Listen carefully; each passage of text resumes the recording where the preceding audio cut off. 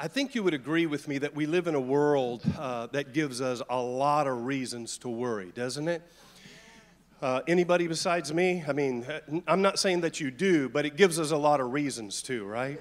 And there's always rumors about the next thing. Last week we talked about the news that we hear. It's always bigger. It's always more dramatic. It's always worse because if it bleeds, it leads, right? And so we live in a world that gives us so many reasons to worry. It gives us so many reasons to be anxious. And one of the reasons this is important is because we're all living in this world and we're dealing with it. Matter of fact, this I think it was the 11th was the World Mental Health Day, where we just talk about mental health. And I think this fits right into that. I told you last week that I have a tendency, I had my 4 buckets up here, and I was very transparent in the bucket that I kind of put wrong thoughts or strongholds into. And so this isn't news if you were here last week, but I tend to be a little bit of a worrier. Anybody else want to confess that? Any other worriers in the house? Okay, good. We should do a life group, all right? I mean, okay. We'd never get through it, though, all right? And I do, and I hate to admit that to you, but I don't have it all together, and I'm a bit of a worrier. I have a tendency to think about the worst case scenarios. Anybody else do this? Like, it doesn't have to be possible, it's just imaginable, and so my mind is pretty busy. I got a crazy imagination, right? And then all of a sudden I have to stop and go, that's not even possible, right? And one of the things I know that in my life, being a little bit of a worrywart has helped me in my leadership, believe it or not, because I always think about the worst case scenario and build strategies and plans and plan A's and B's and plan C's and plan D's and most of the things never come to pass. So it's helped me in my leadership a lot, but it has not necessarily been good for my mental health. And so when I'm talking about brain battle, this is something that I've had to deal with very directly. And most of it is because of what we referred to last week as neural pathways that are formed in our brain. The Bible would call that a stronghold. And so most of the time, some of the wiring in our brain happens in what we call the formative years. From birth to about 5 years old, we're already learning how to process danger. We're learning to process all kind of things. And if you grow up maybe in a traumatic situation or a bad environment, then it wires us a certain way. And so those wrong neural pathways, they become carved in our brain, and those wrong ways of thinking just become natural. How many of you that worry, you don't try to worry, it just happens, right, everybody? You understand what I'm saying, right? And I'm not the only one. I feel okay to say this because I was just reading in 2019, 2 out of 3 Americans said they were anxious or they were extremely anxious to the point of losing sleep. That's a lot of people. That's more people than just raise their hand here. In fact, Christians, we have a stigma that, that's just bad, we shouldn't worry. And we're going to deal with that today. Here's what's really tragic. And by the way, that was 2019. That's before the world shut down. I have to believe that it's even higher than that, right?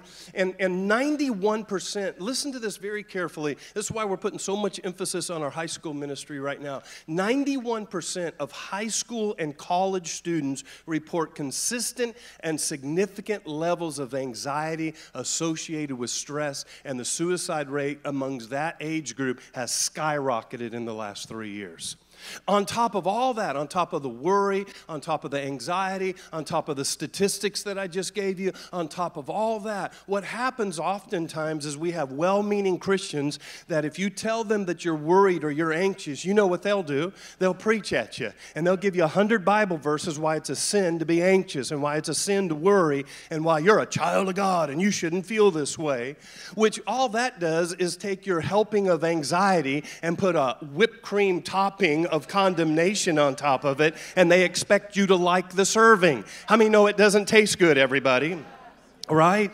And I understand this is a very complex issue. I wrestled with, do I even have the right to bring this up? I'm not qualified to approach this from a clinical or even a medical perspective, but I do want to approach it, and I do think it's my responsibility to approach it from a pastoral perspective. And you now here's a little disclaimer. This might stir up some things. We had like triple the prayer requests last week after part number 1. And so this might stir some things up. And I would just say to you that you might need to find professional help also. And I have to say, I'm not that person. I wish I was. I can be a shepherd and I can point you in directions, but I'm not that person. But what I want to do is eliminate the stigma that there is no shame in counseling, everybody. The greatest athletes in the world are playing football today, and they are coached every day of their life. Come on, are you hearing me? We hire mechanics to fix our cars, and we hire carpenters to do repairs on our houses, and we hire trainers to get our bodies in shape for that 25-year class reunion. You know what I'm saying? And so we also need then to erase the stigma of counseling and of therapy. So let's eliminate, come on, that's right. And so let's eliminate one stigma right now, and that's this, and I put it on the screen. Anxiety is not a sin. Can I get an amen in the house? Come on. Anxiety is not a sin. Now, depending on where you grew up, some of you are like, duh. That's most the people that say duh are the people that didn't grow up in church, because any of us that grew up in church that was very legalistic and very harsh and very strict, we were led to believe that anything that didn't look like God, like anxiety or worry or any of that, was a sin. And they would pile condemnation. And so then we go into secrecy over our anxiety. And if you've ever dealt with anxiety, how many know that's only adding gasoline to the fire? Because now you're forced to deal with it in the dark places by yourself, which is like that little buffering wheel on your computer. I mean, it just goes crazy, doesn't it? How many know what I'm saying? So we've got to stop throwing stones at people in the church that have issues and realize that the church is a bunch of people with issues. And I am one of them. Oh, thanks for no amens. And so are you. So let's just praise the Lord. Oh, you got to be a church person to understand that, all right? We got issues. Look at your neighbor and say, when he says you have issues, he's talking about you. No, you don't have to do that. And by the way, here's something to remind us. Anytime we feel that condemnation, we have to remember Jesus in the garden praying. Does anybody know this story? Come on now. I mean, Jesus shows us that he has full range of his emotions. Yes, he could laugh, and yes, he was full of joy. Don't you love Christians that say, oh, you got to be full of joy? How many know you can be crying and have the joy of the Lord all at the same time? How many know you can be wrestling and struggling all at the same time? How many know we are a complex being? How many know what I'm saying, right? And check out Jesus in Matthew 26. When Jesus is praying in the garden, check out some of these words. It says this, then Jesus went with his disciples to a place called Gethsemane. And he said to them, sit here while I go over there and pray. He took Peter and the 2 sons of Zebedee along with him, who are supposed to be the tough guys, all right? And he began, watch this, check out Jesus' emotions. He began to be sorrowful. Jesus? Don't you love when you go to a fellow brother or sister in the Lord and say, man, I'm just struggling, and they give you one of those plastic smiles? Come on, this is the day that the Lord has made. How many just want to punch that person? I mean, it is a good reminder, and it is true that this is the day that the Lord has made, but I can live in the presence of God and still be wrestling with the tragedies, the accidents, and the incidents of life. And Jesus himself was sorrowful and he was troubled. Verse 38 says, then he said to them, my soul. That's where anxiety is. The mind, the soul is the mind. It's our psyche, it's our thought process, it's our moods, okay? He says, my soul, watch this, what Jesus said, is overwhelmed with sorrow to the point of death. I mean, it was heavy on him. And he said, stay here and keep watch with me. So I want to reiterate that anxiety is not a sin. So if it's not a sin, Ken, then what is it? Maybe it's a symptom. Maybe it's not a sin. Maybe anxiety is a sign. Come on, like, you know, when your engine light comes on in your car, some of you are like, oh, that's what that is? Yeah. You know, have you noticed, like, the more modern cars, they have lights for everything. I was driving my wife's car the other day, and it beeped at me and started flashing something at me, and it was telling me that the road was going to be icy. And I'm thinking, wow, that car is smarter than I am. I mean, like, how does it know? But it signifies, what the car's doing is it's signifying to us that something might be wrong, or to pay attention to something, or there might need to be some maintenance. Now, I know I'm being silly on this point, but how many know the car's not sinning? The car's just signaling or giving us a sign. It's letting us know that maybe maintenance is required. Maybe there's ice on the road. Maybe the tire pressure isn't what it should be. Maybe it's time to change the oil. And maybe anxiety could be a signal in our life. I want to propose to you today 3 signals that anxiety might be actually saying to you, 3 signals that it might be giving. And one is, you're going to go, oh, well, yeah, of course. But I'm going to pull them all out of an Old Testament story. So anxiety might be a signal, and it might be alerting you to the fact that it's time to, number 1, pray. Just pray. Well, we don't really even do many messages on prayer anymore because it doesn't excite anybody. It doesn't build big churches. But how many know anxiety could be just a signal that maybe I need to fall on my face before my Maker and the captain of the universe, who is not looking for the answer to my problem, but he is the sum total to every equation of every problem that I will ever have. He didn't have to find the answer. He is the answer. He is the Alpha. He is the Omega. He is LMNOP. Come on. He is the answer.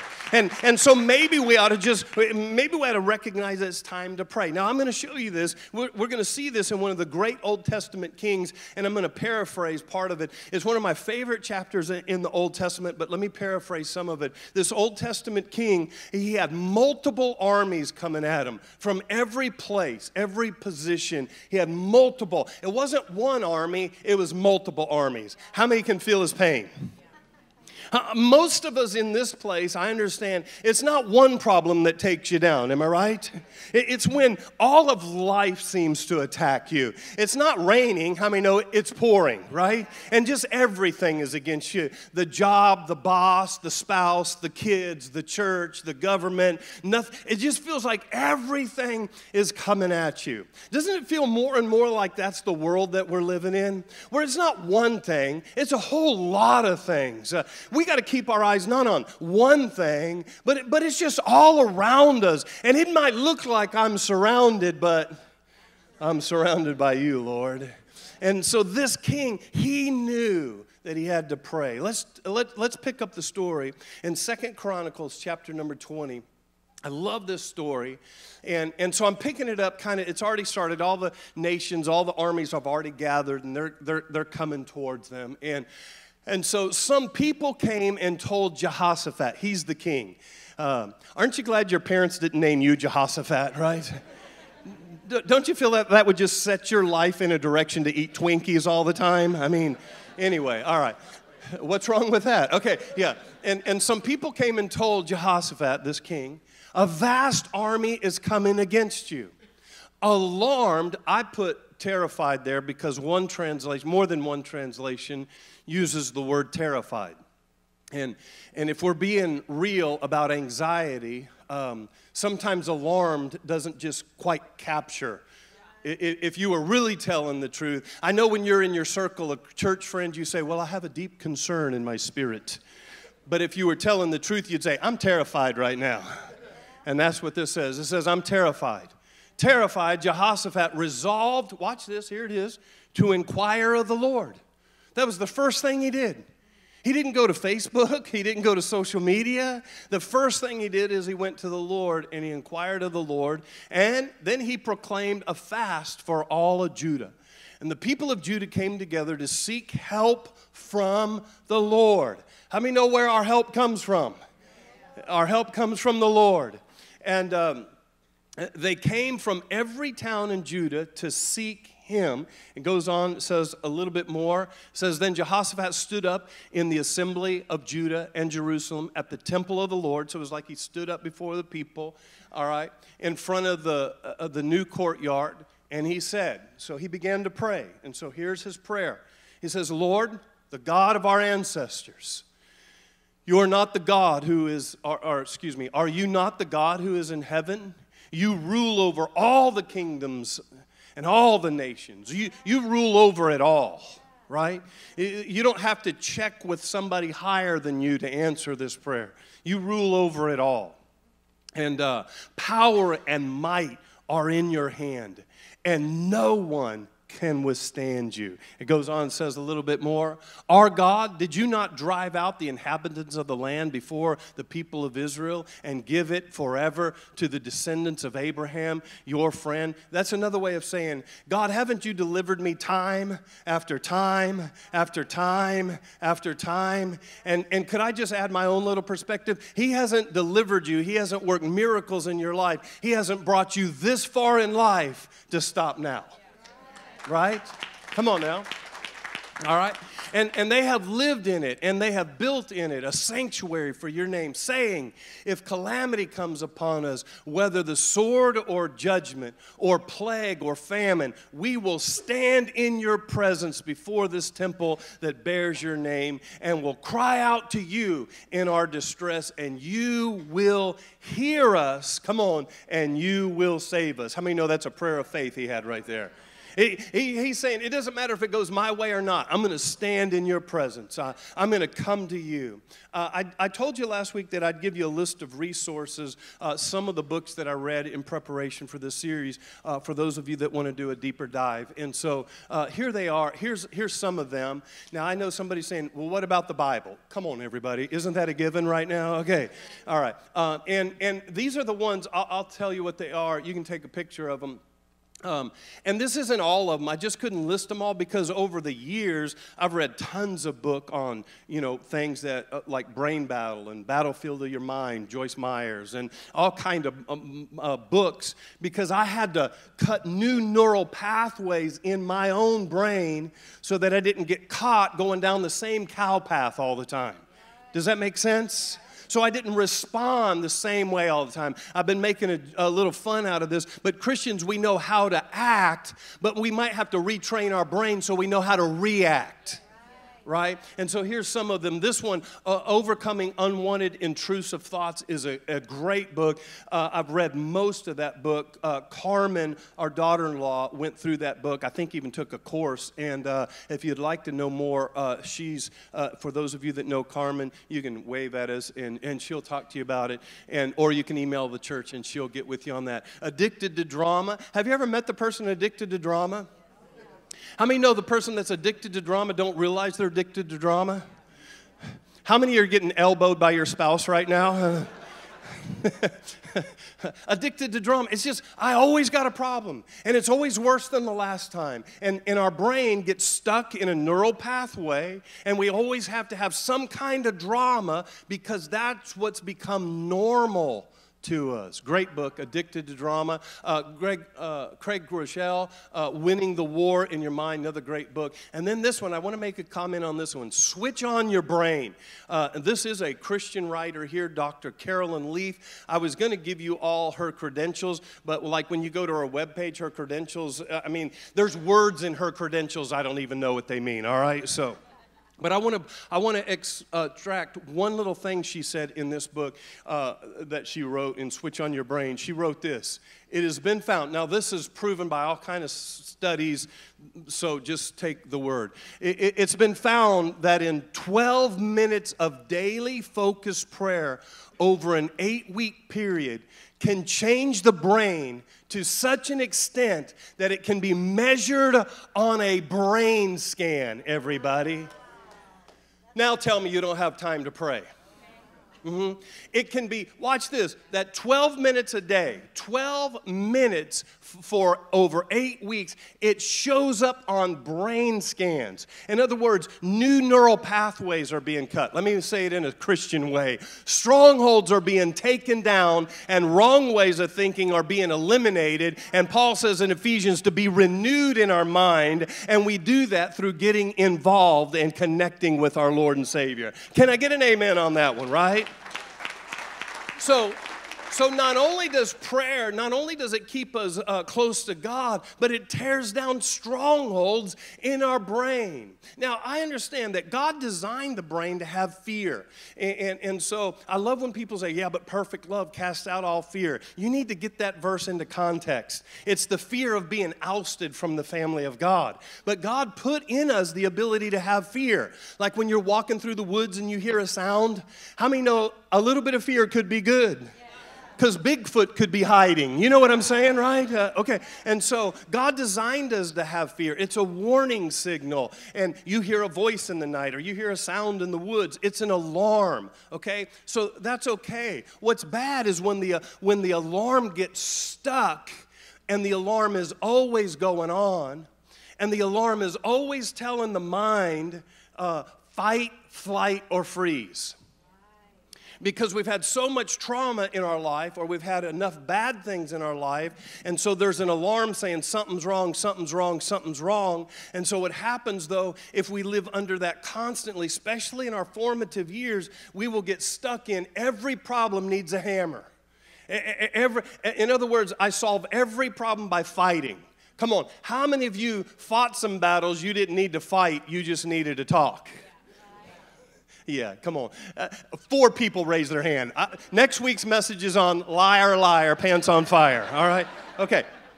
All right. So what happens is we'll either fight or we'll run. Oh, this person's no good. This job is no good. This church is no good. And we run and we go try to find that somewhere else. And it's super good for the moment, but eventually we'll run from that one also. Or we freeze and we just, like a deer in headlights, and we expect somebody else to take charge of a problem that's unique to you. Okay, here's the Greek definition for the word anxiety. The Greek definition for anxiety is dwelling on or meditating on fearful thoughts. Just dwelling on. It's like a cow. It just chews it, it swallows it. I know it's gross. It spits it back up, and it chews it some more, and you're just dwelling and dwelling and dwelling. I say it this way, we're rehearsing rather than dispersing. And so what's happening is we're training our brains how to think. We're training, when we're dwelling on those things, we're cutting neural pathways in our brains. And so it becomes, watch this, it becomes natural to focus on fearful things. Something bad happens, and it's just natural. Maybe it's because of your childhood. Maybe it's because that's the pathway you've cut in your brain. Maybe it's because that's how you always solve the problem. I overeat, I overdrink, I lay in bed at night, I self-medicate. I do all kind of things. That's the pathway I take whenever there is fear or anxiety in my life. And it could be natural. For me, this is going to sound weird, but for me to worry about something, I came by it honestly. It's not God's plan, but I grew up in a lot of trauma. And so I was trained, not on purpose, but I was trained to look for the bad, to always be watching out. Always watching out, not to trust, not to watch out, because there could be a problem there. And so when there's a problem or a potential problem, and watch this, come on, I know you can relate. Even when there's not a problem, I'm looking for the problem. Come on, talk to me, somebody, right? You know you are. It's like, ooh, I can't even enjoy a good day because I'm waiting for the bad day. It's right around the corner. Come on, I see you shaking your head, yeah. But it might be natural, but here's what I want you to see. Prayer is supernatural, and supernatural always trumps natural. It always wins over the natural, right, everybody? And because as we've learned last week, the weapons of our warfare, they're not natural. Right? Our theme verse in this series is 2 Corinthians 10. I want to read it this time. We usually read out of the NIV. I want to read it out of the Living Bible just to maybe help you think about it a little bit different. And here's what it says. It is true that I am an ordinary, weak human being. but I don't use human plans and methods. I love this because that's why I can get up here and say, I'm just a weak individual. I have a tendency to worry about things. And I know somebody eventually will use that against me, but I don't care because Paul, he said he's weak also. And so I'm in pretty good company. And he said, but I don't use human plans and methods. I don't use all those to win my battles. And I'm not saying self-helps and medicine, I'm not even saying those are bad. But there comes a point they'll only help you to so far. Right, everybody? And I use God's mighty weapons, not those made by men, to knock down the devil's strongholds. I'm not going to, for the sake of time, read the rest of that verse, but it's a stronghold. And as we've defined, a stronghold is a wrong way of thinking or a wrong way of processing or a wrong way of reacting to the challenges of life. And it could come because of how we were predisposed or our early years or how our brains are wired. But one more time, I want to say anxiety is not a sin. Anxiety could be, number one, it's a sign to pray. Here's the next one out of this story. By the way, let me say this. I said this to the dream team this morning. If it's on your mind, it's on his heart. And that explains the character of God so well. Because some of us are ashamed to admit, hey, God, I got this thing on my mind. I know it shouldn't be there. And religion makes us feel condemned to even tell God. Here's a news alert. He already knows. He does. And so if it's on your mind, it's on his heart because you're his child and he cares about you. And whether you should be or shouldn't be, none of that matters. If it's on your mind, it's on his heart. Isn't that a good father, everybody? So anxiety is a sign to pray. It also could be that it's a sign to pause. Now, I'm just going to admit, I don't even like this point. It's probably going to be the shortest point in the message. All right, I don't even like this point. But watch this. Verse number 12, we'll pick up in the story in verse number 12. Jehoshaphat saying, our God, will you not judge them? In other words, God, they're your problem. God, never mind. Be good. Be good, Ken. Be good, Ken. All right. For we have no power to face this vast army. Some of us are trying to face issues in the natural that we don't have power to overcome because they're supernatural issues. Okay, we do not know what to do. Have you just ever I don't know what to do. Anybody?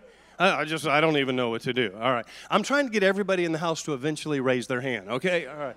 I don't know what to do, but our eyes are fixed on you. Check verse 13 out. All the men of Judah, these are warriors, everybody. All the men of Judah, with their wives and children and little ones, stood there before the Lord.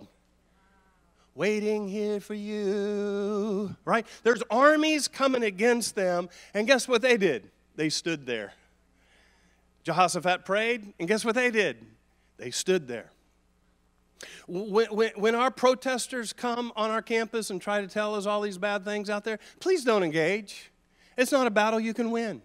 Jesus said, don't throw your pearls among the swine. Don't go out there and try to convince them why they're wrong. It's not our battle. It's God's battle. It's not our church. It's his church. He said he would build his church and the gates of hell would not prevail. Come on, somebody, right?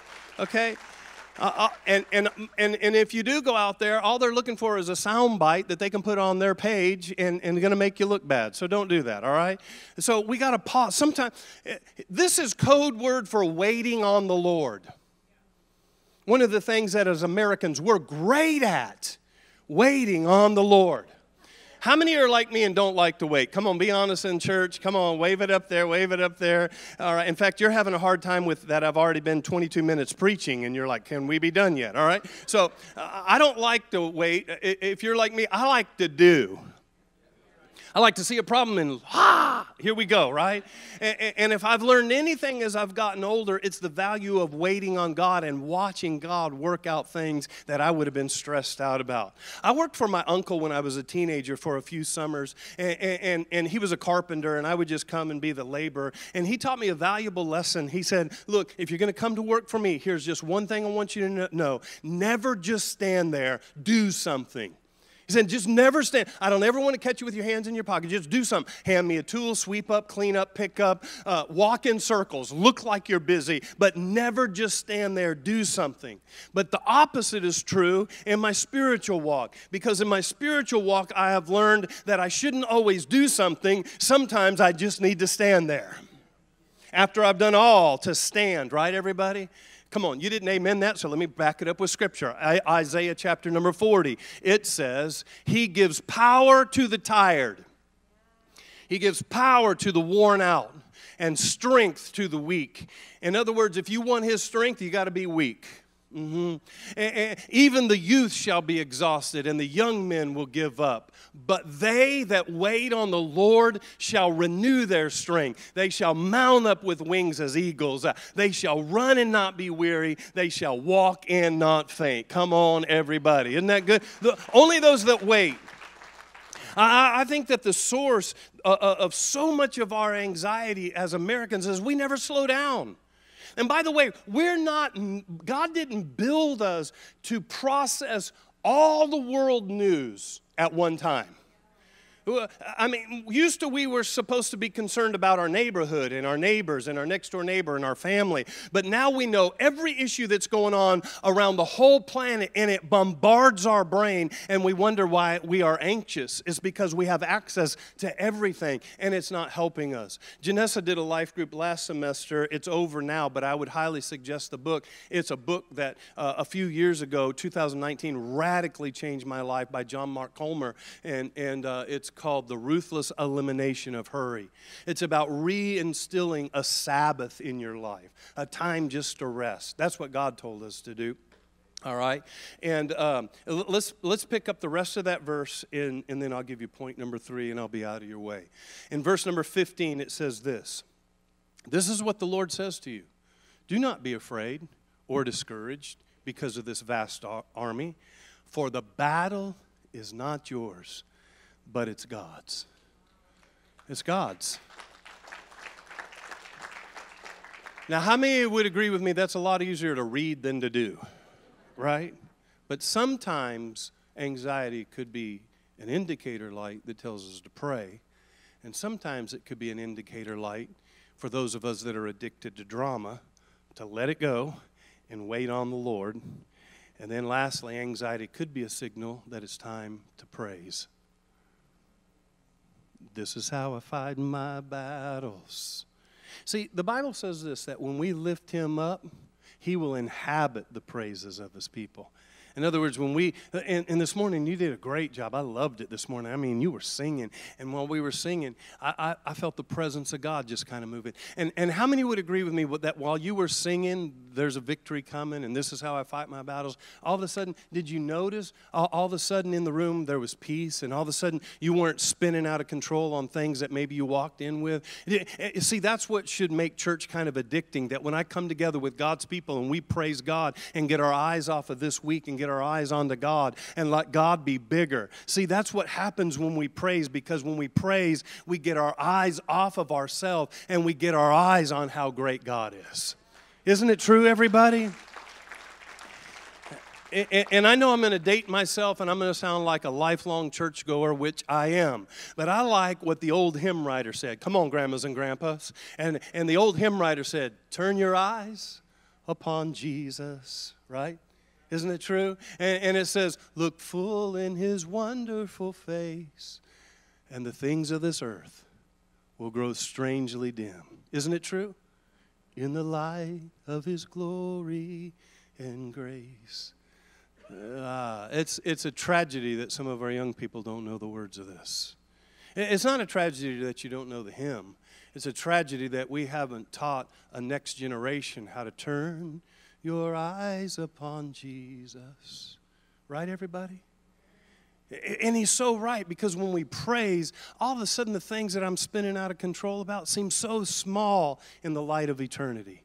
So small in the light of grace. So small in the light of who God is.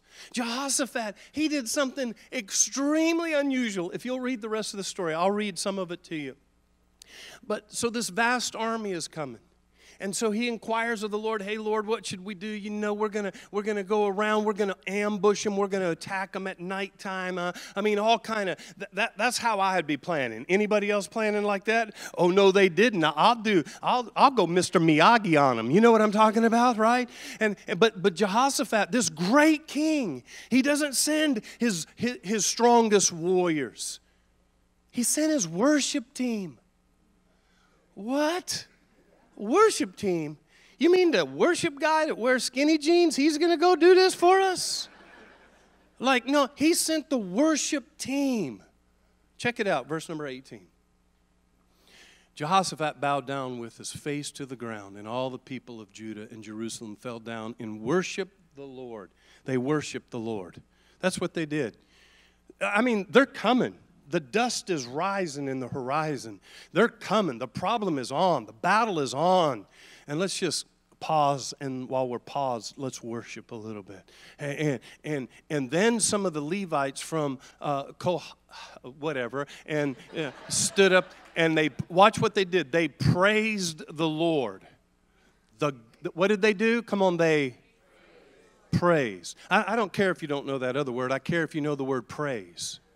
What they did was they praised the Lord. By the way, the Levites, they were the ones that would lead in battle.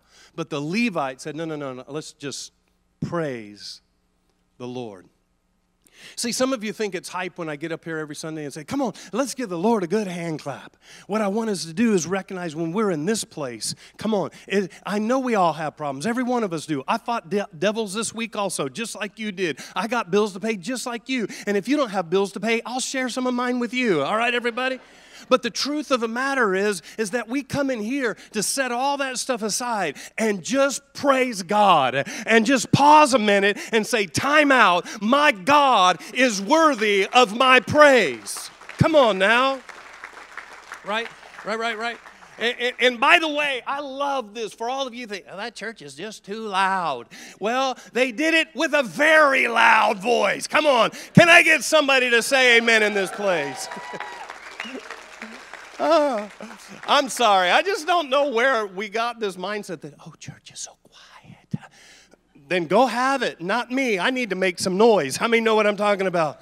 Okay, now I would read the rest of this to you. Go on, show me at least the next verse so they can take a picture of it.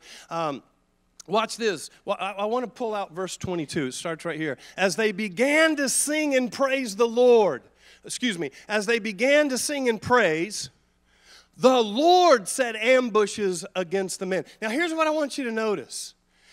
As they began to praise, the Lord took care of the battle. In other words, let me say it another way. They praised before they won. They praised before they were healed. They praised before the check came in the mail. They praised before the problem got solved. They praised, come on, before the devil waved a white flag. They praised in the midst of the problem.